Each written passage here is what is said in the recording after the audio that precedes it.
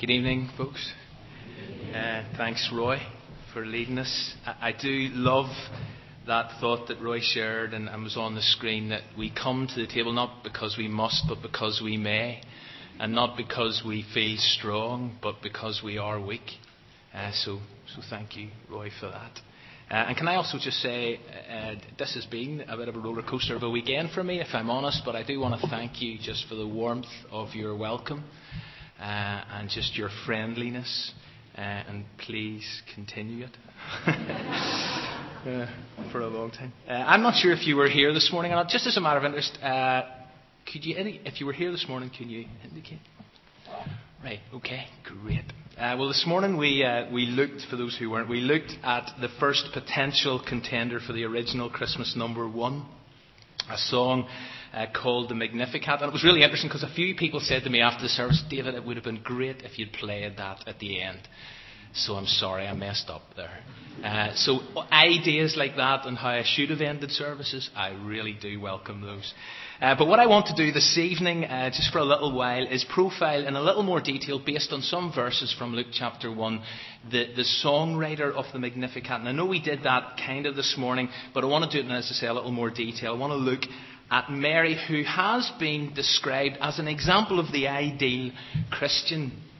And we'll discover why that's been said of her as we go through this. So if you have a Bible, please turn with me to the first chapter of Luke's Gospel. And we're going to stand, if that's okay. It's something I know I do. I like to encourage us to stand for the public reading of God's Word. Now, I hope that is all right and you're comfortable with that. But let's stand together and read Luke 1, starting at verse 26. Down to verse 38, and then we'll also jump down and just read verse 45. So in the 6th month of Elizabeth's pregnancy, God sent the angel Gabriel to Nazareth, a town in Galilee, to a virgin pledged to be married to a man named Joseph, a descendant of David. The virgin's name was Mary. The angel went to her and said, "Greetings, you who are highly favoured. The Lord is with you." Mary was greatly troubled at his words and wondered what kind of greeting this might be. But the angel said to her, "Do not be afraid, Mary. You have found favour with God. You will conceive and give birth to a son, and you are to call him Jesus, and he will be great and will be called the Son of the Most High. The Lord God will give him the throne of his father David, and he will reign over the house of Jacob forever. His kingdom will never end." "How will this be?" Mary asked the angel, "since I am a virgin?" The angel answered, "The Holy Spirit will come on you, and the power of the Most High will overshadow you. So the Holy One to be born will be called the Son of David. Even Elizabeth, your relative, is going to have a child in her old age, and she who has said to be unable to conceive is in her 6th month, for no word from God will ever fail." "I am the Lord's servant," Mary answered. "May it be to me according to your word." Then the angel left her. And then we know she goes to visit her now pregnant cousin, older cousin Elizabeth. If you jump down to verse 45, this is what Elizabeth says to Mary. "Blessed is she who has believed that the Lord will fulfill her promises to her." And then we have the record of the song. Please take your seats. Do you know, whenever Gabriel shows up, you can be sure he's got something important to say. But this isn't Gabriel's first appearance in the Christmas story. If you have your Bible open, if you take a look across at verse 11 of the very first chapter, we read that he has actually already showed up and frightened the life out of Zechariah. The NIV says that Zechariah was gripped by fear, as you would be. And we're going to return to that particular incident and what happens in Zechariah's life, and also Zechariah's song, next Sunday morning. But neither of these two appearances in this early part of the Christmas story are Gabriel's only ones, because 500 years earlier he had shown up on 2 occasions to another key Bible character, an Old Testament character called Daniel. And again, the response whenever Gabriel showed up to Daniel was very similar: total terror. Absolute terror. In fact, Daniel was so terrified that we read he fell flat on his face. But when he shows up to Mary, this vulnerable young peasant girl, it's really interesting that it's not Gabriel's actual appearance that causes her any distress, it would seem, but it's what Gabriel says. Now, before we look at what Gabriel actually did say, I want to draw your attention to this, that whenever God wants to communicate something, he doesn't always use conventional means. Now, we're going to have a little bit of congregational participation.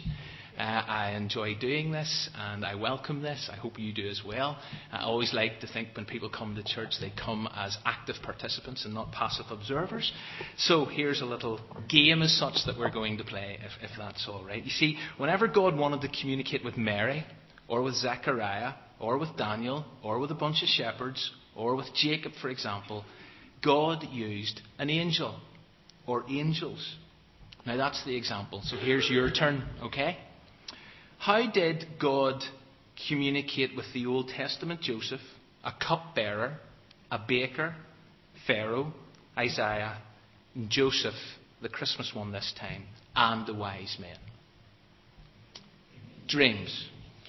Very good. What about Belshazzar? How did he communicate there? Via a what? Via a finger or a severed hand. Bizarre, yet highly effective, I reckon. For Balaam, how did God communicate? A talking one. I really am tempted to say something about Shrek, but I'm not going to. Right. To Moses. Right, via burning bush. For Abraham, for Moses again, for Jesus at his baptism, and for Paul, or Saul as he was then known. How did God communicate with them? Yeah, verbally. But let me ask you this. What about us? How does God speak to you and me? How does he communicate into our lives in our context? Okay? Sometimes through what somebody is saying. Yep, sometimes through what someone else is saying. Now, I saw someone very quickly hold up what? Yeah, a Bible via his word. Any other ways God speaks to us? Via one another? Via his word? Okay. Via God's Holy Spirit? Via Jesus? Hebrews says, in the past God spoke to our forebears through the prophets and at many times and in various ways, but in these last days he has spoken to us via his Son. And there is a sense in which if you want to hear God speak today, then a key way, and it's not the only way because you have described other ways, but one key way for me that God communicates is via the consistent reading of the Gospels and taking a note of what Jesus has said and his advice and his instructions. So, for example, God says to me, David, love your neighbour. And then love your enemies. Forgive as you've been forgiven. And don't store up treasure in earth. And stop judging others, and so on and so on. Any other ways God communicates with us? Through songs.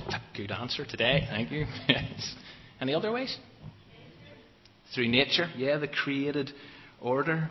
Psalm 19 says this, the heavens tell the glory of God. The skies display his marvellous craftsmanship. Day after day they continue to speak.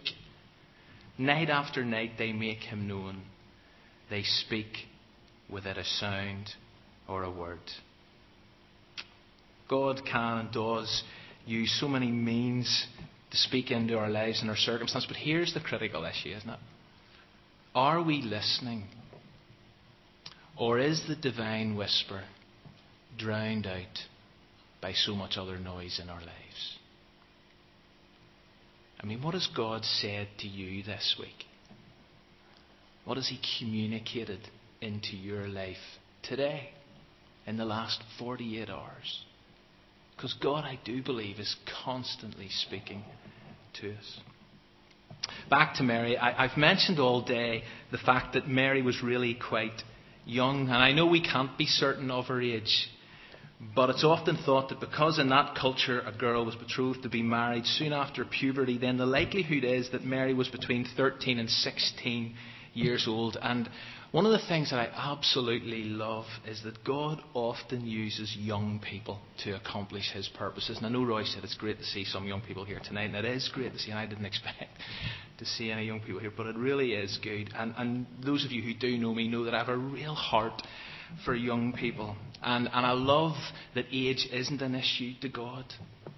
And I know that we sometimes make it an issue when I don't think it is a lot of the times.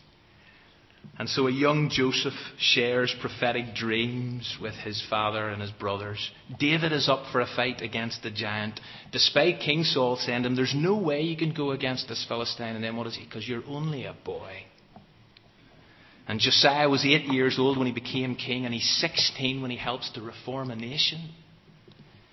And a kid with a lunchbox alleviates a major food shortage. And Timothy is a gifted young New Testament church leader. And Mary carries the Son of God in her womb. God is not ageist. And as a church, I really hope and pray, and I say this to you young people, I hope and pray that we will be a church that includes and involves and empowers and encourages young people. That is something I could say so much more about, but I'm not going to tonight. So God uses young people, but God also uses ordinary people. And that was something we highlighted this morning, because humanly speaking, Mary and Joseph, for that matter, were nothing special. I mean, Mary is a servant. Joseph, a joiner from a pretty insignificant town in an unimportant province. And whenever they brought Jesus to the temple, what was it that they sacrificed? Or what was it they were only able to sacrifice? Doves. And why could they only do that? Because that was the sacrifice brought by the poorest of the poor. Two ordinary human beings. And yet, it's into ordinary people that God places treasure. And the New Testament describes us as jars of clay. Because we're fragile, and we're delicate, and we're easily broken, and we're vulnerable. And I know that some of us maybe feel that acutely, that we're incredibly aware of our weaknesses. And that's why I loved what Roy led us in this evening, because it's not about how strong we feel. But so many of us are aware of our weaknesses, and yet the amazing reality of the gospel is that we are ordinary containers carrying extraordinary contents. Mary was an ordinary jar of clay, but as we read together, the Holy Spirit came upon her and placed Jesus within her, literally. And according to the New Testament, if we are Christians, then Christ lives in us. And that is the hope of glory. Into jars of clay, God places incredible treasure, and so never underestimate the importance of the ordinary. Never. But let's go back to the text, because Gabriel appears to Mary, and his opening words are these. Have a look at them with me. The opening words are, "Greetings, you who are highly favoured. The Lord is with you." Now I want you to imagine that you go home from here this evening. And I don't know what your ritual is on a Sunday evening. But you go home from here this evening and an angel turns up in your front room. And he says those words to you. "Greetings, Roy. You who are highly favoured. The Lord is with you." How would you respond? Well, I would probably be pretty encouraged. I would probably feel quite good. And so whenever I read of Mary's reaction, I'm puzzled. Look at verse 29. It says that Mary was greatly troubled at his words. Or as one translation puts it, confused and disturbed. Mary tried to think what the angel could mean. Now, why was that? Because remember, Gabriel hadn't got to his message yet. All he had done was said hello. So why did the greeting leave Mary so confused and disturbed? Well, the bottom line is this, and it's something that I hope has ran through today. Mary was not full of herself. She wasn't proud. She wasn't arrogant. She wasn't full of self-importance. But instead, here was a young girl whose life was characterized by humility. And Watchman Nee said that genuine humility is unconscious. God's workmen must be emptied of self, that they are unconscious of self, so that they can be unconsciously humble. Mary was so evidently emptied of self. And it's that which I find such a challenge to our current individualistic, self-centred culture. And I know Roy's already referred to this. You see, the reason that I find Mary's response to the fact that an angel has come and said, "Her greetings, you're highly favoured, the Lord is with you," and yet she's disturbed by that, I find that deeply challenging because, and I think so many of us do, if we're honest, we struggle with this issue of humility, because when it really boils down to it, life is about me. It is about my rights, and about my comfort, and about my way, and about my agenda, and about my reputation, and it's about my image, and I do care about what you think of me. And it is about my life, and I am so self-centred at times, if I'm completely honest, and I know I've got to be careful about how much I do bare my soul, especially in the first day. But I am so self-centred at times that it frightens me, and therefore I know that I have some serious lessons to learn from this young peasant girl about what does it actually mean to be humble, so that whenever God says, "Hey, you're highly favoured," that I don't puff up, but that actually disturbs me. And on the second Sunday morning of the new year, we are going to look at this specific heart condition of humility, which for me is a critical, essential character trait in the life of every Christian in our society today. Because it actually speaks volumes, because it is countercultural. I mentioned earlier that Mary has been described as the ideal Christian, and that is one of the reasons. But for the last just few minutes, I want to look at 3 words taken from the text that actually describe this young songwriter. And the first is that word we've been looking at, this idea that she is favoured. You know, to enjoy the favour of God is clearly a great thing. In Genesis 4 we read this, that the Lord looked with favour on Abel, and the result was that God accepts his offering. Genesis 6 we read that Noah found favour in the eyes of the Lord, and the result there is he gets rescued from total destruction. But by way of contrast, when you go back to Genesis 4, you discover that Cain and his offering, whenever God looked on Cain and his offering, he did not look with favour. And the result is that Cain is severely punished and misses out on the presence of God in his life, which must have been a frightening prospect. And as we've come to church this evening, and as we have engaged in worship, and I'm going back to something I said this morning, but we know that the eyes of the Lord penetrate beneath the surface. And so, and I hope this is a fair question to ask, does God look with favour on our offerings of worship? Because we have offered them in humility. And as individual Christians and as a church community, can I suggest that one of our aims is to constantly walk in the favour of God, to walk in the fog? Sorry, I need little things like that. But that needs to be something that we say, help me, God, to do that, to walk in your favour.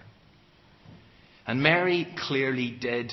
But again, something that comes through is that the results are not always what we expect. And Gabriel went on to say that God has decided to bless you, Mary. And she's walking in the favour of God. And so we tend to assume that if someone is favoured by God and if they're blessed by God, then surely that equals health or wealth or good reputation and an easier life. And yet we all know that apparently that is not the case, despite what some people try to say.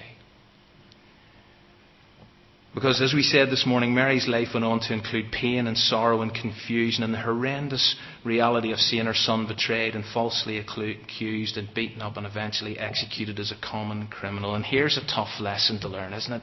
That acceptability and prosperity and comfort have never been the essence of God's blessing. You know, what's in it for me was never a question that Mary would ask. It would have been an alien concept to this humble teenage girl. Mary knew what it meant to decrease so that he might increase. Her humility and her ordinariness was what led her to being highly favoured. Secondly, obedient. Look at verse 38. This is her response. I am the Lord's servant, Mary answered. May it be to me as you have said. Do you know, Gabriel's announcement would have been incomplete without Mary's obedient response. And God spoke and Mary obeyed despite the risks and the cost involved. And again, when you think about it, Mary wasn't married and yet here she was pregnant. And the baby wasn't Joseph's in the strictest sense. So how was Mary going to deal with all those awkward questions? And honestly, Mr. Religious Leader, it was an angel. It wasn't going to convince anyone. But Mary was prepared to risk the things that we human beings run a mile from. She was prepared to risk a suspect reputation, ridicule, possible rejection, and even being misunderstood. And yet Mary grasped those things that I just don't know how I could cope with. Because being obedient to her God was far more important than any of that. And Mary's submission is deeply challenging. And so I wondered, as I thought about this, what is it that God might be asking some of us to do? To get rid of some stuff and clutter in our lives and maybe as a result risk our reputation. To pack in a job, not to take a promotion because it's probably going to wreck our marriage and our family life. To speak up for truth in a very hostile environment. To reach out the hand of friendship and risk being misunderstood. To say sorry and go about repairing a relationship even though the other person hasn't asked for forgiveness. You know, whenever God asks us to do something, what we tend to do is go, listen, I need some time. I need some more information. I need some more details. But look at what Mary was told. And imagine all the questions that this girl must have had. You know, sometimes I don't think we really get behind the text to grasp what's going on here. But think of some of the questions that this... Mary, you're going to have a child, even though you've had no sexual relations with a man. And this child you're going to have will be called Son of the Most High God. And he's going to be a king. And the power of the Most High will overshadow you. And just to add to the drama, your old barren cousin is 6 months pregnant. Think of all the questions, and yet she only asks one. And it is a pretty fair one. How will this be, since I am a virgin? You see, Mary doesn't need everything sorted. She doesn't need every I dotted and T crossed. She doesn't call for a timeout. She simply, and yet there is absolutely nothing simple about this, but she simply obeys and submits to God's will. And so whatever God is asking you to do that's risky, that may take you outside of your comfort zones, well, despite how difficult and daunting it seems, can I encourage you to follow Mary's example and obey and then prepare for the adventure? And the final word is believing. Look at verse 45, the final verse we read together, where Elizabeth says to Mary, you are blessed because you believed that the Lord would do what he said. Another bit of congregational participation. What is, and I've asked this question before I think here, but what is an oxymoron? What? Like pregnant virgin. Okay? You see, Mary took God at his word. She believed what he said. You've probably heard this before. A little boy comes home from Sunday school, and his mum asks him, "What have you learnt today?" And the little boy said that they had learned about a man named Moses who was leading some people away from a bunch of Egyptians who were chasing them. And as they ran, they came to this huge river. And so Moses had his men build a bridge. And then all of the people crossed over. And as soon as they got to the other side, Moses called in an airstrike.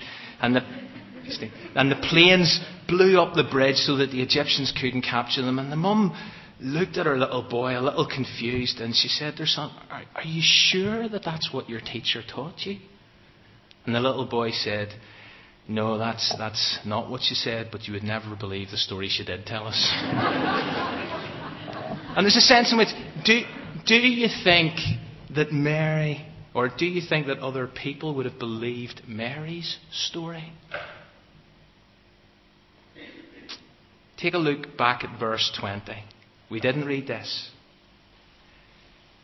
And it says here, "And now you," and this was addressing Zechariah, "you will be silent, and you will not be able to speak until the day this happens." And why? Because you did not believe my words. You see, Mary, unlike Zechariah, took God at his word. And in a society that is constantly and relentlessly and increasingly questioning and attacking God's word, we face a similar challenge today. Are we going to take God at his word? Are we going to stand on God's word? Are we going to defend it? Are we going to trust it? Or are we going to sell out and deconstruct it? Everything Mary was told sounded crazy. In fact, it all sounded impossible. And yet look at verse 37. "For nothing is impossible with God." And I don't know what impossible issue or situation that you're facing at the moment. From where we sit this evening, that relationship, that family crisis, that problem, that dilemma may seem insurmountable. But with God, it seems that nothing is impossible. Do we believe that? I know we say it, but do we actually believe that nothing's impossible for our God? Need to finish. So, is Mary the ideal Christian? Is there such a thing? I don't know. But I actually think that here is a young woman who presents us with an excellent role model. And so, as we leave here this evening, let's go and walk in the fog, obediently submit to our God, and believe that what he has said is and will come true. Amen.